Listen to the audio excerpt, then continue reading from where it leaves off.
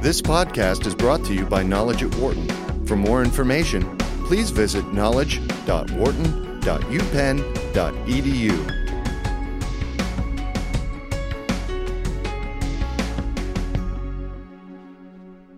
If you've watched and shared Psy's Gangnam Style video, or gone into an unknown restaurant simply because it was full of people and appeared to be popular, you have the basis for understanding what makes things go viral.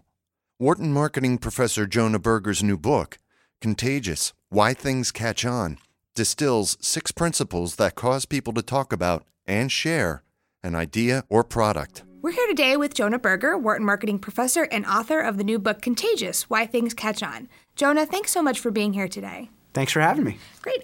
So first of all, this book is all about what makes different products or ideas catch on. So my first question is, what do you think are the biggest misconceptions out there about why things go viral? I think the easiest place to start would be cats.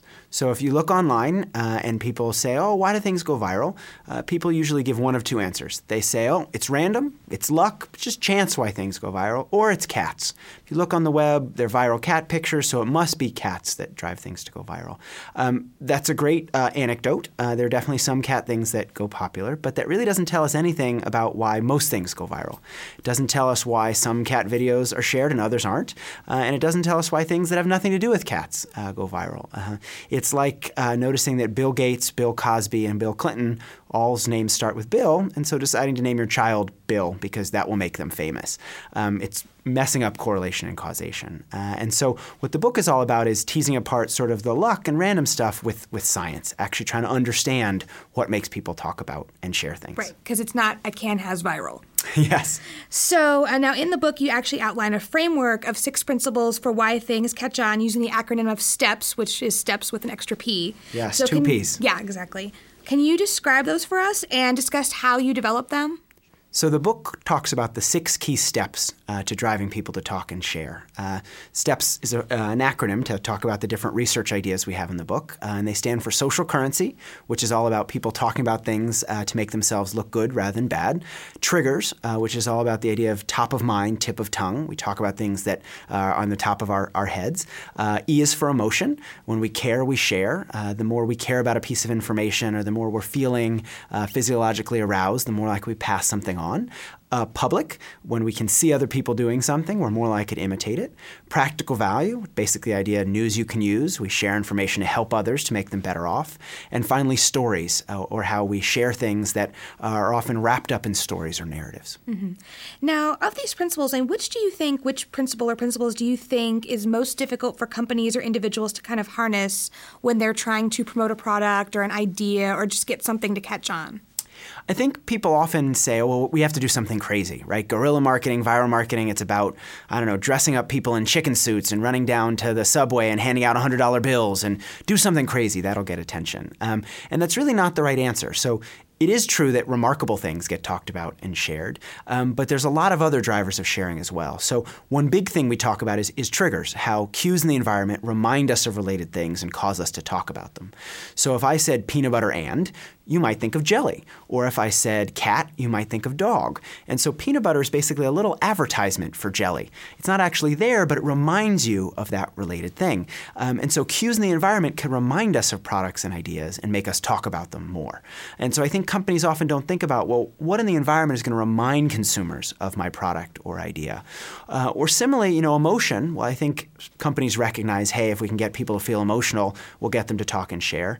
I think most companies get stuck because they say, well, hold on, our product isn't naturally emotional, right? Or our product isn't naturally remarkable. Well, we just can't do anything about it. And what the book is really about is showing both companies and individuals that anyone can craft contagious content. It's not about you have to have the right product. You have to think about what makes people talk about and share and then build that into your product or messaging. Any product can be remarkable. Any product can be emotional. If you think about what makes people feel emotion or what makes them think something is remarkable and then build that into your product or idea. Mm-hmm. And now there's actually a great example of this in the book that has to do with blenders. So why don't you tell us about how the people at Blendtec made blenders fit this framework. So I think that's a great example. And you could say, well, new Apple products or hot cars or, exciting Hollywood movies, those are naturally remarkable products. But who would talk about, cement or toilet paper or a household appliance like a refrigerator or a blender? There's nothing remarkable about a blender. But there's a great example of a company, Blendtec, who actually made a blender video that's gotten over 10 million views. And the set of videos all about blenders has over 150 million views. About the most boring product we can think of, the most mundane thing in the world, a blender. And what they did is they have a series of videos called Will It Blend, where basically they stick all types of different things in a blender.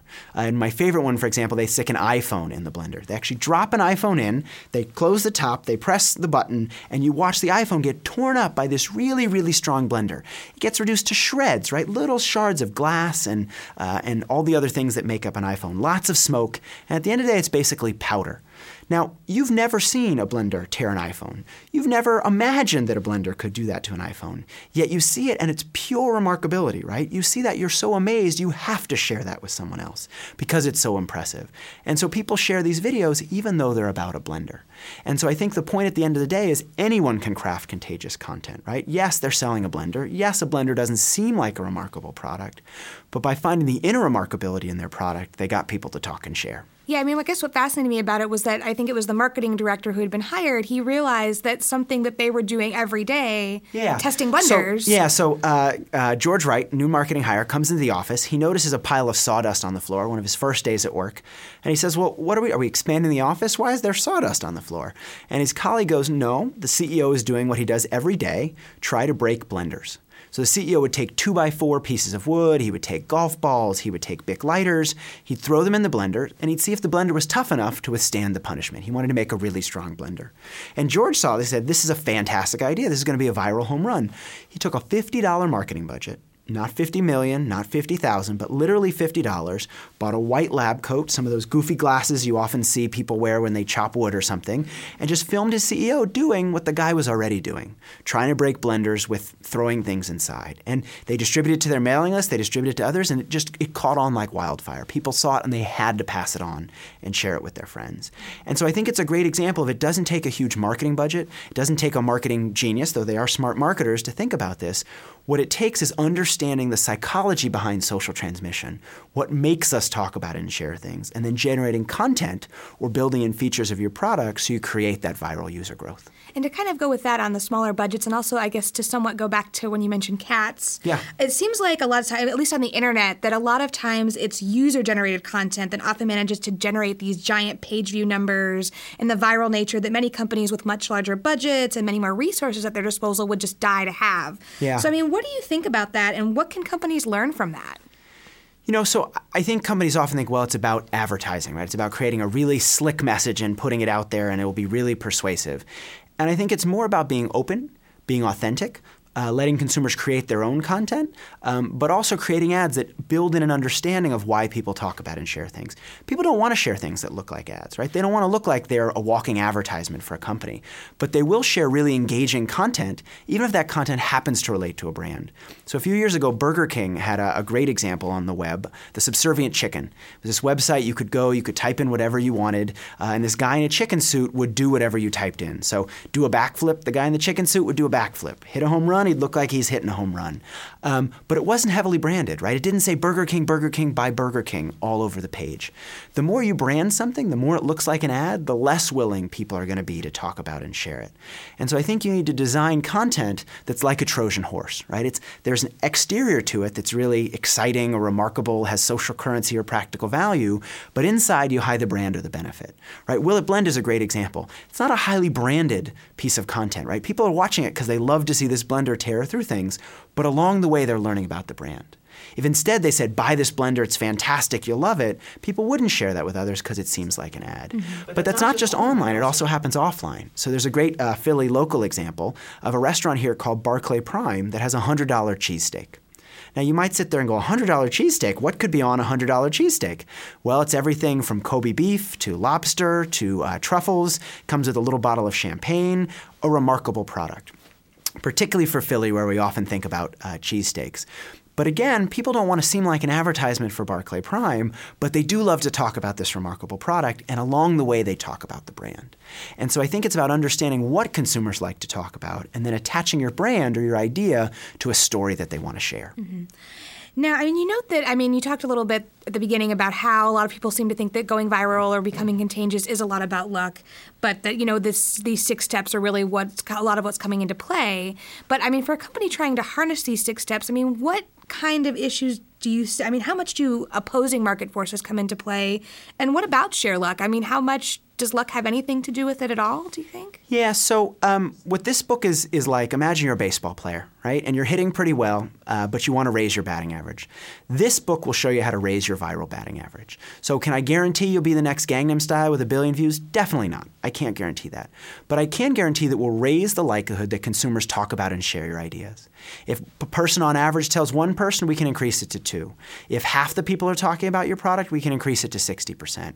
We have evidence-based principles that show why people talk about it and share. And so, no, there is some luck to get 1 billion views, right? You can't mathematically put something together to guarantee that you'll get that many views. There is a snowball effect on the web. But you can guarantee that more people will talk about your brand or more people will share your idea if you understand why people talk and share. Mm-hmm.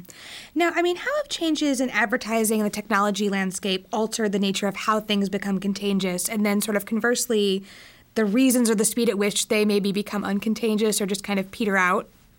I think, so advertising is great for broad awareness, right? It's great because it makes many people aware that your product exists, but it's not very persuasive, right? If we think about it, we're much more likely to believe what our friends say than believe what ads say.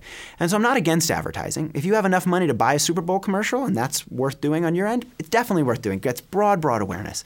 But it's not going to be very persuasive. What's going to be persuasive is hearing about from a friend or a colleague or someone you know that a product is good, right? 90% of people believe what their friends say. Only about 30% of people believe what ads say, right? So it's much less likely to believe what ads have to add. And so I think what I would recommend to businesses and organizations is advertising is not a bad thing, and indeed it's one way to encourage word of mouth. But also think about, why are people going to talk about and share your ads once they've happened? Or how can you build content both online and offline that people will talk and share? I think this conversation is focused a lot on the web, and the web is important, but actually much more word of mouth is offline than online. There's been so much focus recently on social media technologies, Twitter and Facebook and the newest shiny new tool that's out there. But if you think about it, 5 or 6 years ago, you could have been an expert on MySpace. You could have gone to a talk that says MySpace is where you should spend all your resources. And you could have gone after that tool, and now that useful knowledge would be pretty worthless, right? No one's really on MySpace anymore. And so will Facebook be around in 10 years? Will Twitter still be around? I don't know. Will people still be talking and sharing? Certainly. And so it's more about understanding why people talk and share, whether it's online or offline, rather than focusing on the technologies they're sharing through. Mm-hmm. Now, in terms of that, can you think of, in the book, is there a favorite example that you have that was most surprising, and maybe one that doesn't necessarily involve word of mouth that specifically was about a viral video or something like that? So one example I really like is the example of Movember. So nonprofits have a problem, and that is that most donations to nonprofits are pretty private. You know what you donate to, and you might even know what your spouse donates to or your best friend donates to, but you don't really have any idea what your friends donate to or people at the office donate to. That action is pretty private. But because it's private, it's hard for that to catch on more broadly, right? If you can't see what others are doing, it's hard to imitate it. So one idea I talk about in the book is making the private public, making it more observable or visible what people are doing. And a favorite example of that is this campaign called Movember. So a number of years ago in Australia, a couple guys got together. They were drinking beers. And they were talking, what would be fun to do just as a joke for kicks? They decided to have a mustache growing contest. So they grew their best mustache. It happened to be the month of November, so they called it Movember. The next year, they had so much fun, they wanted to do it again. So they decided to raise money for men's cancer. There's lots of campaigns for women's cancers, the 5K races, Susan G. Komen Foundation, lots of different things, not so much for men's cancers. So they started to raise money for men's cancers, but they had the really sharp idea of rather than just asking people for money, they used mustaches as a public signal of that private behavior. So for the month of November, you'd grow a mustache and you'd ask people to donate money to support the cause for men's cancers. But what's really nice about that behavior, it's a very public behavior, right? It's not just asking people for money. No one can see if someone else is part of it. If someone's part of the campaign, you can see that they have a mustache on their face. So if someone in your office who you know is a pretty buttoned-down sort of guy starts sporting a mustache suddenly in the month of November, right? A big Raleigh Fingers sort of mustache, you're going to ask them, why are you doing this, right? What's going on? And that will encourage them to talk about and share this Movember campaign, which will encourage you to do the same thing either that year or next year. Entirely offline, but public is a really simple way of getting ideas to catch on. It's similar when you think about Apple's headphones, right? So it used to be we all carried portable CD players. It was like carrying a pizza. You had to run like this to make sure it didn't skip. Then they came out with these things called MP3 players, really great technology, but they were super expensive. Is it worth adopting this new product? Well, how do I know if it's worth adopting this new product? And so if you looked around, let's say on the subway or the bus, and you saw people using the Microsoft product or a product from another company, you couldn't tell because everyone's headphones were black. It was impossible to see what device someone was using as opposed to another device. But what Apple did really smartly is they used white headphones. So once you start seeing a number of people wearing white headphones, you say, wow, a lot of people are using this. It must be really good, which encourages you to adopt that product as well. It's just like if you've gone to a foreign city, you don't know where to eat. How do you decide? You look for a restaurant that's full of people. And so it's a totally offline example, but you assume if it's full of people, it must be really good. And so thinking about how to make the private public, particularly in an offline environment, is a great way to help your product catch on. Great. Jonah, thanks so much for being with us today. No problem. Thanks for having me. For more business news and analysis from Knowledge at Wharton, please visit knowledge.wharton.upenn.edu.